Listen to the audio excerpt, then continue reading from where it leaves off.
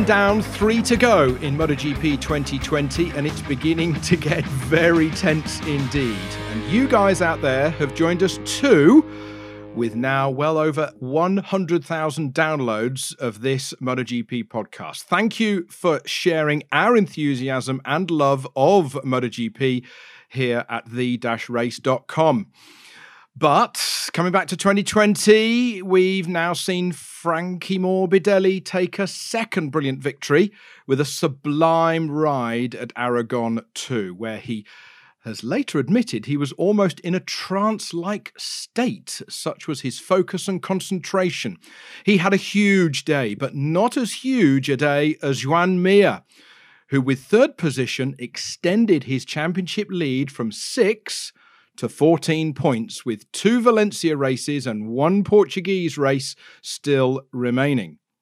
Last week's winner, Alex Rins, was second yesterday, but couldn't put a hand on Morbidelli, who didn't necessarily expect to win until about a third of the way through the first lap, when the poleman and surefire nailed-on expected winner of the race, Taka Nakagami, went wide off the racing line and fell off.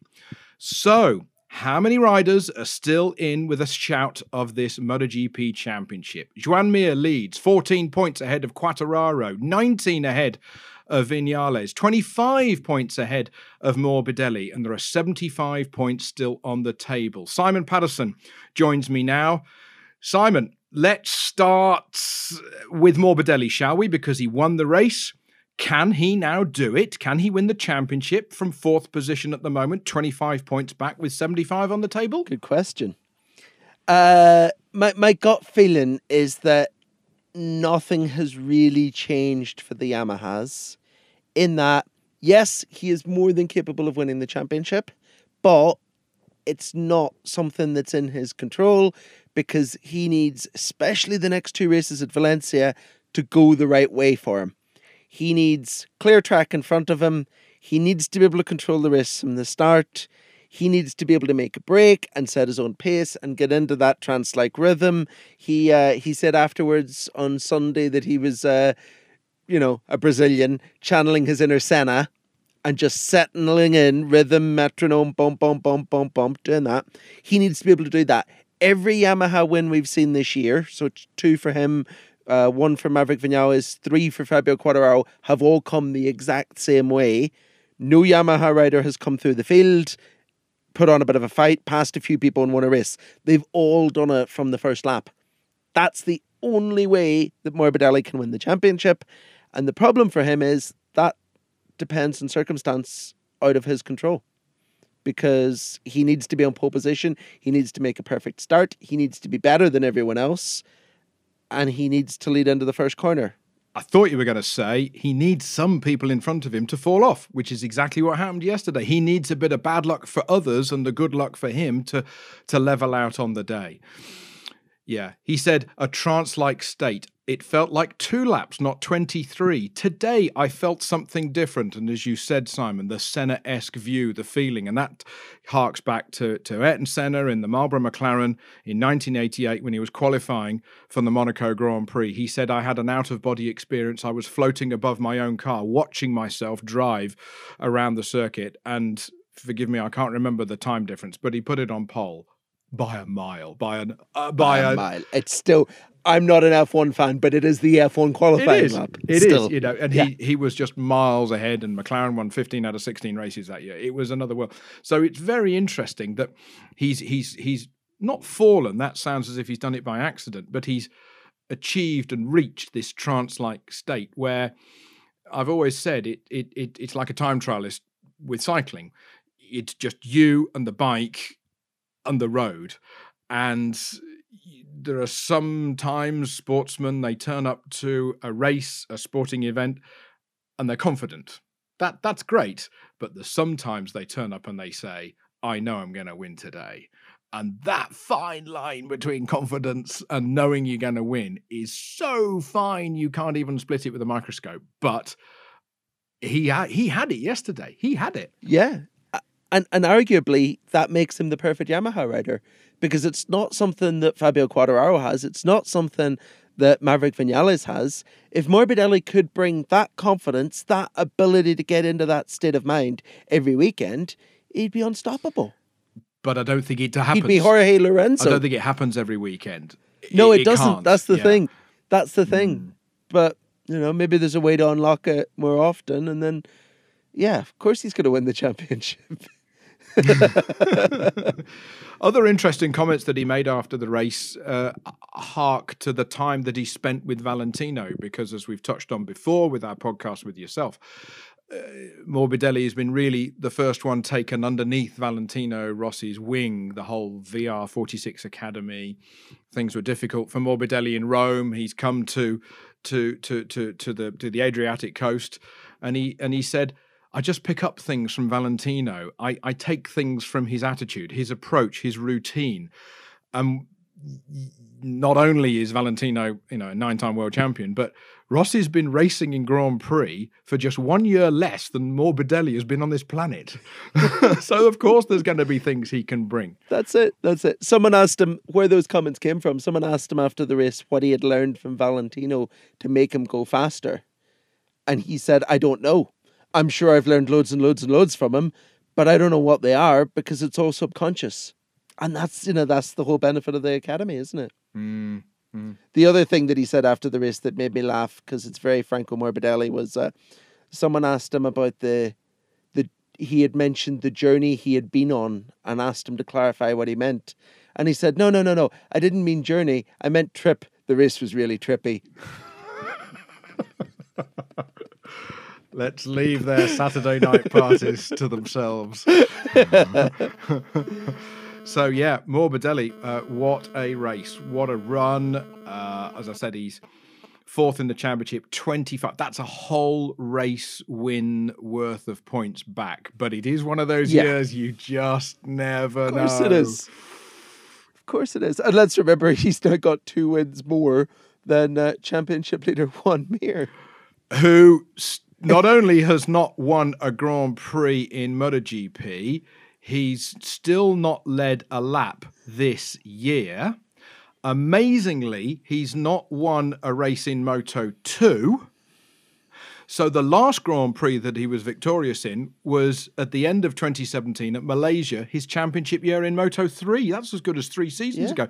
So that's not a criticism. I'm just saying maybe he was destined in life to always be a big bike rider, like Gary McCoy. Exactly. And that has been a topic of conversation all weekend, because now Mir is the championship favourite. People are starting to accept that. Someone asked Jack Miller on Sunday, does it devalue the title if he wins a championship without winning a race? And Jack was like, well, no, because his race win was stolen from him by the red flag at the Styrian Grand Prix when he was 5 seconds clear down the road. So as far as his competitors are concerned, he is a race winner this year, if not in paper. And he had a bit of a joke. Juan had a bit of a joke about it on Sunday and said, ask someone who won the 1993 Japanese Grand Prix. Who won the 1993 World Championship? Kevin Schwantz. Kevin Schwantz, sorry, yeah. Sorry, yeah. I see what you mean, yeah. Yeah, see what you mean. Yes. I thought you were going to pin me to the post there on who won that race. Yeah. No, but I get his point. Yeah, very true, very true. And at this second Aragon race, a terrible qualifying for Joan Mir, Suzuki, 12th position, his second worst qualifying of the 2020 season. But he made a belter of a start. Holy smoke, he made a cracking start. Just to that first corner, and he's also only just started using his 5th and final engine for this 14 race season. So it's fresh, but he did say, I did have trouble getting past Zarco in those early laps. Oh, that Ducati speed. Oh, they always say. Can't get past. And let's be honest, Johan Zarco is very good at making himself very wide on a track as well. He is indeed. And I mentioned his 5th engine that he's only just started to use. That compares with Morbidelli's race engine yesterday that was first used 6 races ago and arguably has done the most miles of any Yamaha, less for one of Vinales' engines, but that's going to shake out later. has arguably done more miles than any MotoGP engine ever. Correct. Because remember, this season at full whack, we would have had seven engines per rider, but because it's a reduced season, it got reduced to 5 engines. And then Yamaha lost, and they've been using that same race engine for... Yeah. So arguably, that is, I don't think there's ever been a MotoGP engine that would have done as many race miles. Very true. As some of those Yamahas. Good point. I think what's going to get the Yamaha engine out of jail is the fact that it's so much cooler for these races we've just had, and then the 2 Valencias and the Portugal at the end, rather than the pressure cooker, ridiculous, hottest ever temperatures recorded for a MotoGP race that was Jerez at the beginning of the season. So much colder, trust me. Anyway, Aragon, not so much this weekend, but last weekend was like racing in a fridge. You had Spaniards and Italians this weekend who were delighted that the air temperature was up to 18 degrees. Yeah. Normally they're still in scarves and fleece jackets at that weather. It just goes to show how important temperature has been this year. Yes. Both the highs and the lows. The air temperature for the race, this second Aragon race, was 20 degrees, ground temperature 27, whereas the weekend before it was air temperature 21, ground temperature 31. So, yes. And off the top of my head, Jerez 2 was air temperature 39, ground temperature 65. Well, that's nuts. I always had a measure of hot ground temperature as 54 in Malaysia, so it's another 10 on top of that. No wonder those engines were in such trouble. The hottest temperature I've seen this year in the van is 56 degrees at a circuit. Oh, you need which to do... from a fake out, yeah, or a Patterson fitness point of view.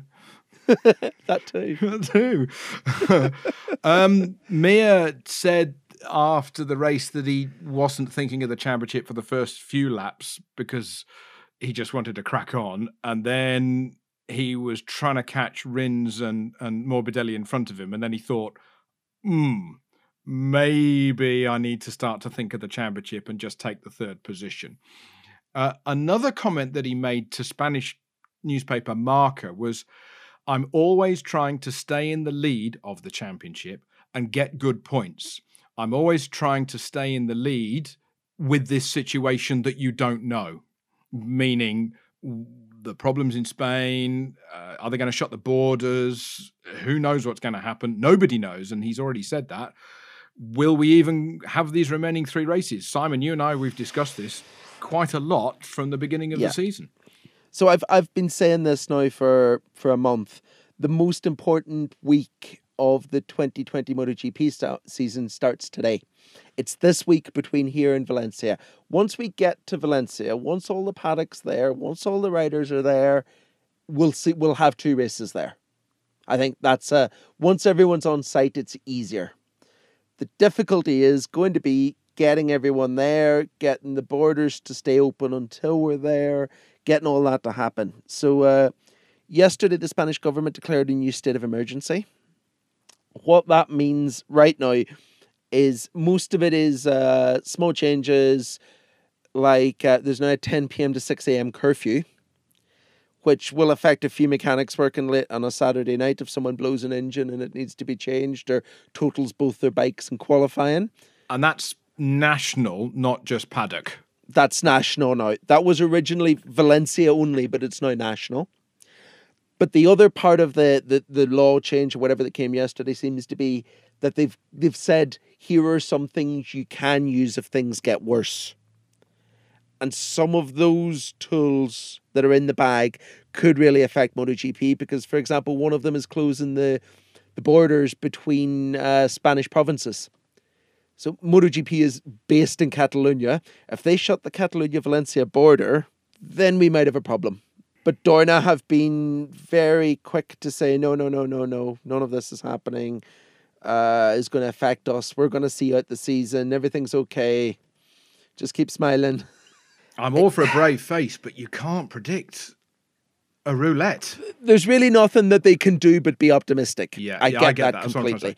And obviously, MotoGP has clout with the Spanish government. This is not trying to organise a MotoGP race in Silverstone where, no one in the Spanish government even knows who Cal Crutchlow is, let alone Valentino Rossi or Marc Marquez. Things are very different in Spain.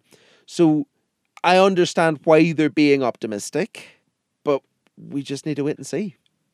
I bet you, and they should have discussed it, one of the things that Dorna might have come across is, right, guys, I'm really sorry.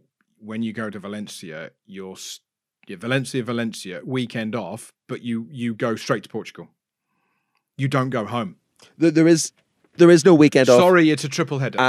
Sorry. Okay, yeah, it's our last triple header. Freudian slip. Yeah, but what we've been seeing this year is people going home between triple headers. There was a very sternly worded email sent out the other day to the teams saying, we advise in the strongest terms possible, just stay in your hotels, folks. Just don't go outside. For me, that's the only option. People have to do it. And I know already that a few of the teams have been making contingency plans because they've been afraid of what's happening. I know of one Italian team, which has riders in 2 classes, who are hiring a minibus with 2 drivers, both of whom will be COVID tested, and then they'll put all their riders in the back of the bus and they'll drive them from the Adriatic coast to Valencia because they don't trust putting them on flights. That's fair enough. No, I agree with that. And there's going to be more and more of that. Which is why I had a subject later on, but we've sort of covered it already, which is all racers at the top of the title chase need to be super careful for the remaining 4 weekends because it's a championship for them or not. We've already seen Valentino Rossi miss 2 races, Jorge Martin, Ricky Rossi, Arbolino. On a 50-50. He didn't really have it. Yeah, he didn't even have it. Yeah. So yeah, but they've got to be super, super careful. Yeah. So and to be fair to them, they are, because even this week I'd messaged a few of their press people to say, look, I'm in Andorra this week. If Maverick is around, let's catch up and do an interview. And then I'll come back to be like, yeah, we'll be in touch for the time, no problem. And then they've come back to me again and said, actually, let's do it when the season's over. And I'm inside the paddock bubble. I've been COVID tested. I'm isolating. So I'm as safe as anyone they could speak to is. But even then, they don't want to do it, which I understand completely. It has to be what you do for the next month. That's the state of play with the medical, the coronavirus discussion. So let's come back to motorcycle racing. Yes, please. And on track kind of stuff. Yes, please. Exactly. So let's finish off what I wanted to discuss about Joan Mir, our championship leader. And Joan Mir, discussing Valencia, he said, I don't know how the bike will work in Valencia. In Austria, I did not expect Austria to work so well for us, but he did get a second and he did get a 4th. Never mind the fact that he was leading the race before it got red flagged. So that we've got to start to concentrate on the remaining 66% of the races at one circuit.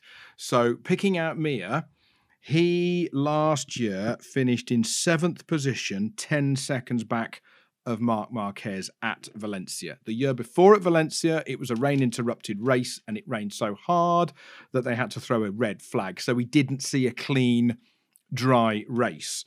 And the year before, which is 2017, again, can't necessarily compare apples with apples because I've discovered that it was a 30-lap race, whereas last year it got decreased by 3 laps to 27. Why did they do that? Probably because the 30-lap race was just too long. It was well into 45 minutes or so, whereas at 27 laps dry last year, it was 41, 21, and it's better for TV and attention spans. Yeah, there was a whole lot of races last year, that year that were chopped and changed, added a lap, shortened a lap, and it was just to bring them all to the same time schedule. So, yeah, for Mir, he wasn't the leading Suzuki last year. That was his teammate Alex Rins in 5th. But Quartararo was 2nd last year to Marc Marquez. No Marquez. even if he comes back, he's not going to win Valencia. Sorry. But Quartararo was only a second off Marc Marquez in another brilliant battle when Quartararo was the underdog of all underdogs, which brings us on to discussing him and how he did in Aragon 2. I mentioned last week that he goes uphill with his championship points and then he goes downhill and he's still in a bit of a dip. He was 8th yesterday. I mean, last week's bit of a mess up with a tyre that he'd not used all weekend, and he threw a new one in for the race that he hadn't used, tyre pressures and whatever. But he did say, I know I can turn it around for one race now and again, but you've got to do it. You can't bank on it. That's where what he needs to bank on rather than trip over. Absolutely. He left Aragon yesterday quite chipper, quite upbeat, because he thinks he can turn it around at Valencia, because he's confident that he can go to Valencia and things will be better there, which the odds are probably fairly good that they will be, based on last year, based on previous performances, based on how well the Yamaha goes there, based on the fact that Jorge Lorenzo was an expert at winning the only type of races that Yamaha can win this year at Valencia. His last ever race for them was a flag-to-flag victory from pole. But Fabio also thought the same thing going to Aragon. And it just proves that you can't rely on what you're hoping to happen this year, because if we've learned one thing, it's about 2020, it's that the thing that you think is going to happen is the opposite. This year is just upside down. Yeah. I mean, if you go on last year's results, I'll repeat it, he's going to win it, but we can't go on last year's results. It's just... No. And it's also worth noting that the Suzuki this year is a better bike. Juan Mir this year is a better rider. Juan Mir this year is fully fit, which he still wasn't in Valencia last year, which is kind of completely gone under the radar. He had that huge testing smash in Brno when the bike failed and he ran on and really, really damaged his lungs. And right up until the start of this year, he didn't have full breathing function. So he went to Valencia last year unable to get a full breath of air. I think if I was Quartararo, I would have been a little bit more worried after Sunday than he maybe led on to be to us, at least. I mean, I know that everybody's had a non-score along the lines, but it's Mir who's had 2 non-scores, Quartararo 1 non-score, Maverick 1 non-score, Morbidelli 3 non-scores. So if buts and whats, if my aunt had balls, you know the rest of the sentence. But Mir, when he finishes, 11 points, which is 4th, 2nd. Sorry, 11 points is 5th. Apologies, 5th, 2nd, 4th, 3rd, 2nd. 5 points is for 10th place, and then a 3rd and a 3rd. He is Mr. Consistency at the moment. He is taking a leaf out of Nicky Hayden's 2006 book. You say he's consistent, but he's consistent within the context of this year. Very good friend of ours, Mr. Matt Oxley, did a little bit of research the other day. Last year, Marc Marquez won the title by taking 88% of the available points. Going into Sunday's race, Juan Mir was leading the championship with 48% of the year's available points. He's super consistent, but this year's just upside down. No, but he's more... he's the most consistent. Slightly apples he's with still oranges, not consistent. But, but it was the same in 2000 when lots of people won races. It's when you get... How many winners have we had? 8 winners. You're just going to spread the icing thinner over the cake. Just to pick up on something you said there, I'm assuming you're better prepared than me and have the championship standings in front of you there. Franco Morbidelli's engine blew up at Jerez while he was in 2nd place. That's one of his non-scores. Stick 20 points onto his total. Where's he in the championship? He'd be 2nd and he'd be 5 points off the lead. Yeah. It just goes to show how much of this year's race has been out of people's control, you know? And again, with Mir, one of his non-scores was Iker Lecuona taking him out at Jerez. But the Mir non-win at Austria 1 was Zarco's fault. Very true. So round and round we go. We've just got to look forward. I think it's an analysis for the annual at the end of the year. But if buts and whats. We're not going to be short on winter content, winter analysis pieces on the race, are we? Dreaming, yes. Quartararo said that he found a trick in the warm-up at Aragon 2, but by the time they tried it in the race, and we've already discussed that it was just a bit warmer on Sunday afternoon for the second Aragon race. Enough to make a difference. Exactly, enough to make a difference. It just didn't quite work. So here and now, off last year, Quartararo is the favourite for Valencia, but it's 2020. So delete that last comment. Exactly. And let's not forget we're finishing at Portimao, where no one's the favourite. Exactly. Vinales, let's move on to him. A big drop off with both tires after just 3 laps in the race yesterday. He was quite sort of chipper about it, but really, he had a 7th position. It's not going to, trouble the score as much. He sounded like a man defeated afterwards. I'll be completely honest.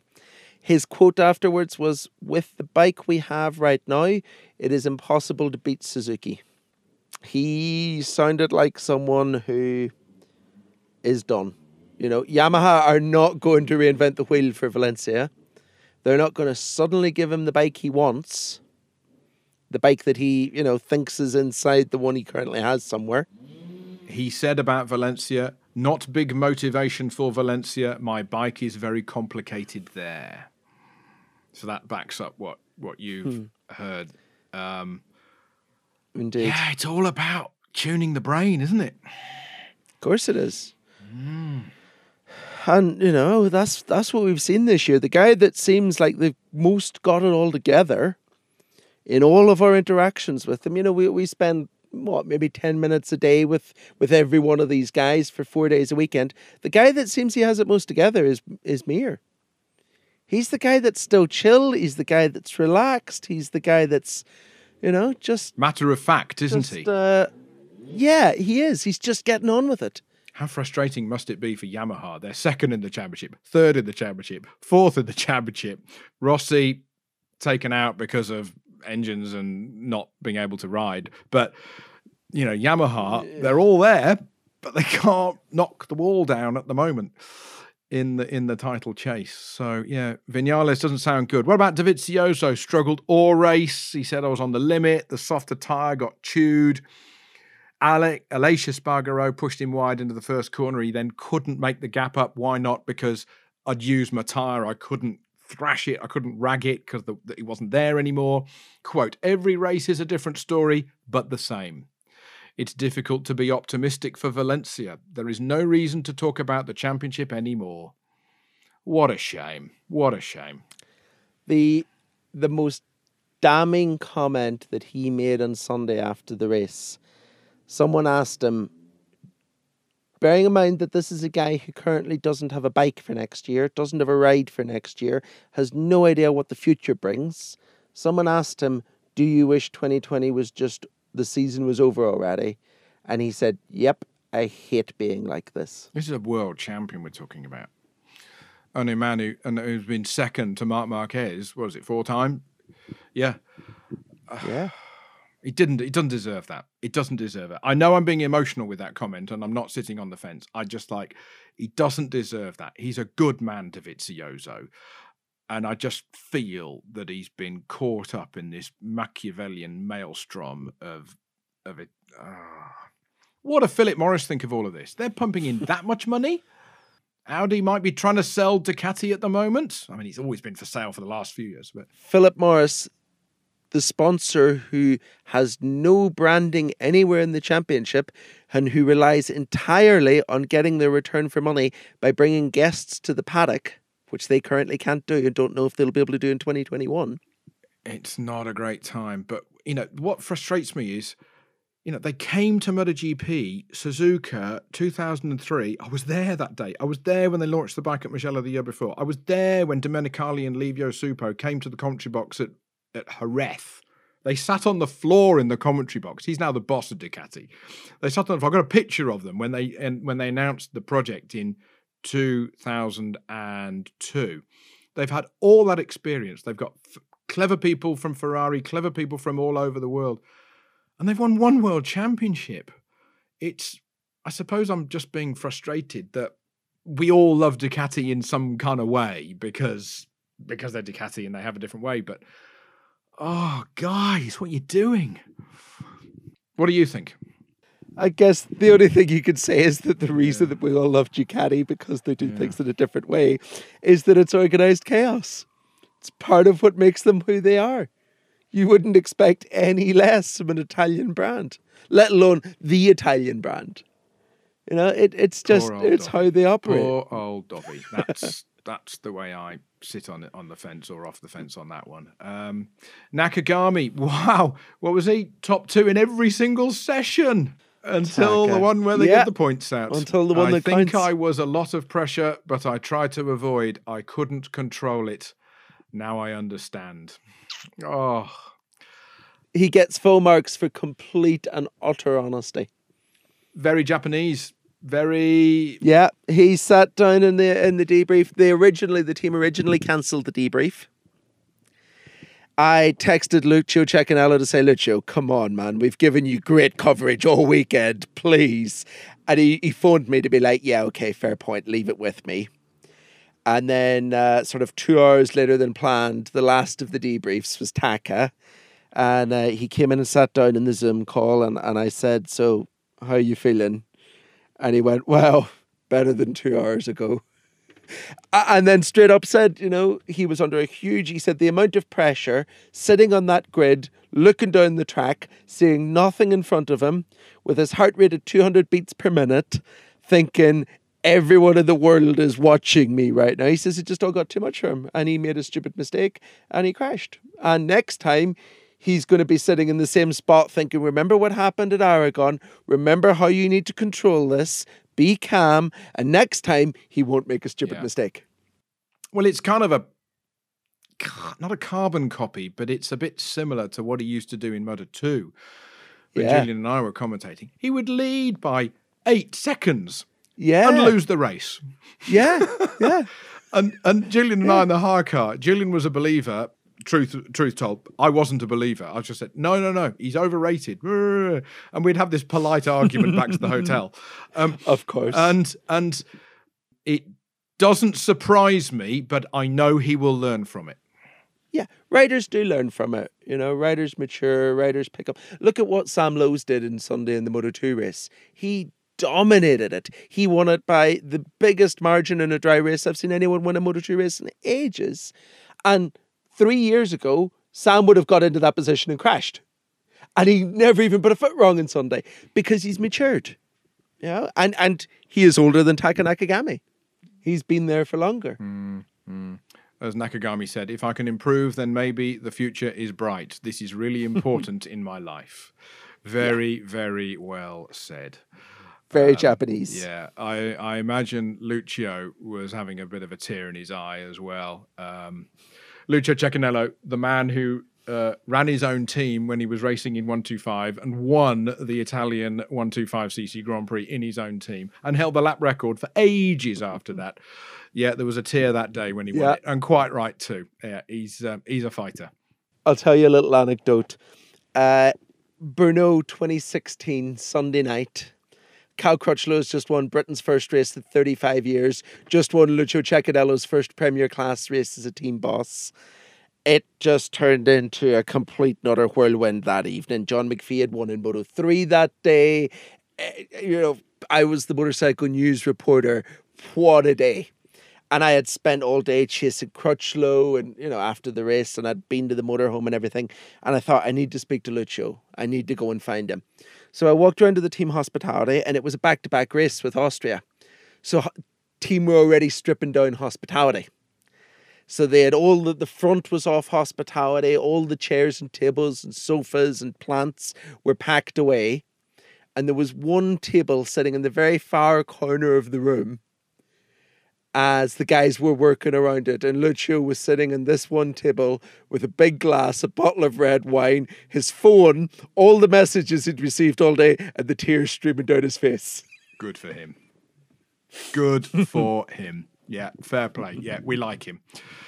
We do. We like him.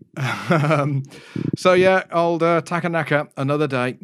Pol Espargaro, 4th, KTM's best result around Aragon. Cooler air temperature and ground temperature than the week before, and yet a race time 10 seconds faster. A lot of people were quicker yesterday than the weekend before, but particularly Pol. So, yeah, good result that. Good result indeed. They should be pretty happy because the week before they were lost. I couldn't understand that. What KTM have done now, it's kind of the evolution of a MotoGP bike, isn't it? You build a bike that's very fast at one circuit. Then you build a MotoGP bike that's fast at most circuits. And then you build a MotoGP bike that can be fast everywhere and win championships. What they've done is they built a MotoGP bike that a few years ago was amazing in the wet. And now they've built a MotoGP bike that's really good when conditions are good. But they still haven't built a MotoGP bike that's really good whenever conditions are a bit cold or a bit hot. Maybe part of that, maybe they have actually built the bike, and part of it is that they just haven't got enough data to know what settings to plug into the bike to make it work when things change a bit, because they're still so new and there's still not so much information. It is very interesting that Pol said on Sunday after the race, one of the most important people in our team this week was Iker Lecuona, because of the amount of writing he did and the amount of data he gathered for us and the amount of things that he tried for us in the first weekend, and then we put all that into the second weekend, and that helped us.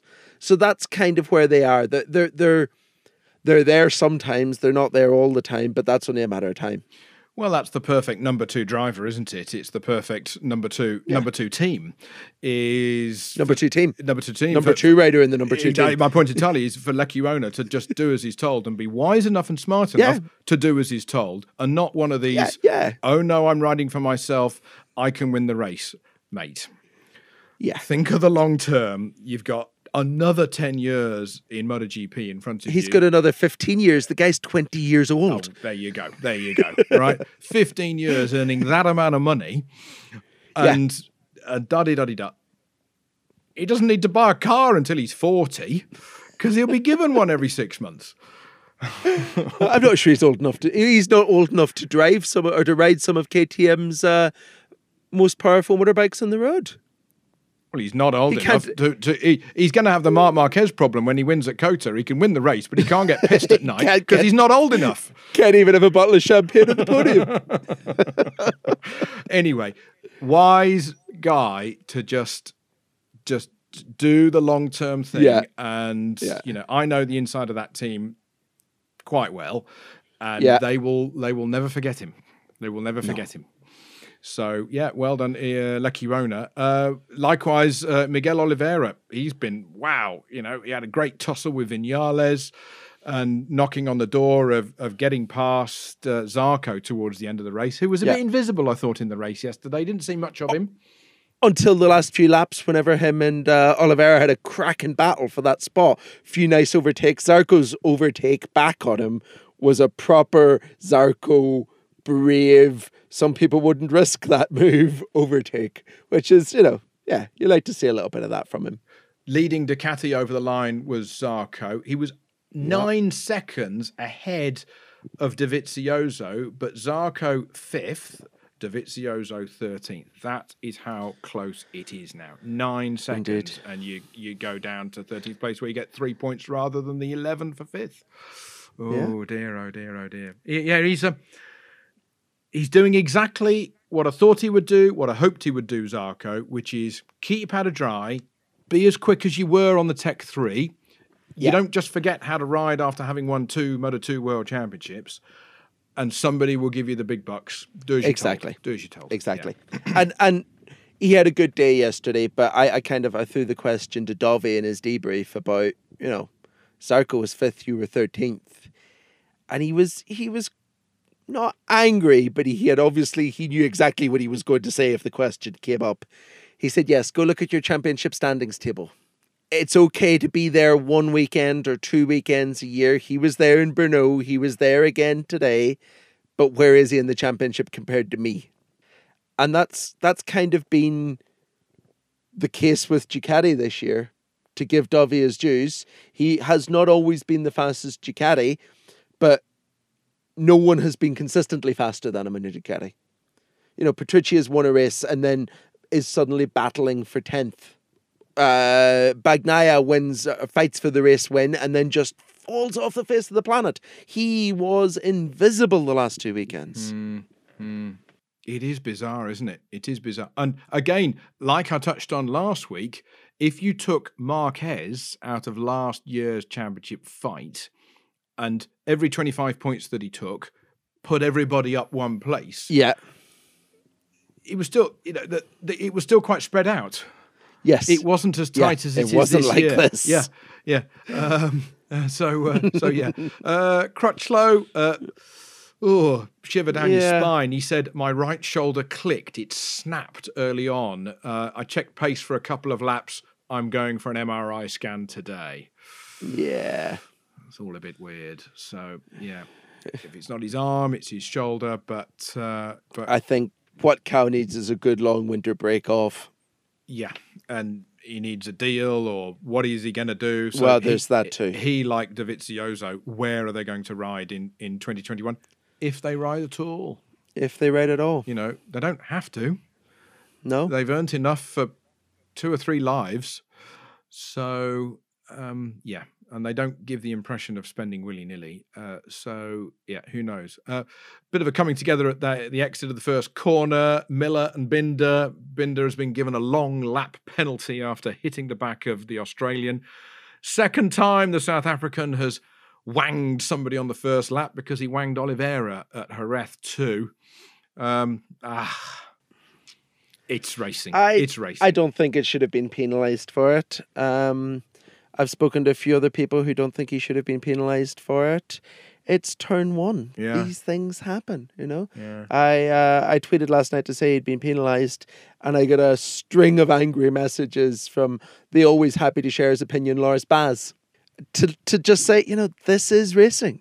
You cannot create a set of rules that leaves us so close to each other on track, because, you know, 9 seconds separating 5th and 13th, and then expect there not to be a little bit of contact or a little bit of nudging, or it's just the nature of it. It's going to happen, and it's very unfortunate to see people penalised for it. The worst penalty actually from yesterday though was poor Kazma Daniel getting penalised in the Moto2 race for a first corner crash. He fell off, and then Tom Luthi ran him over,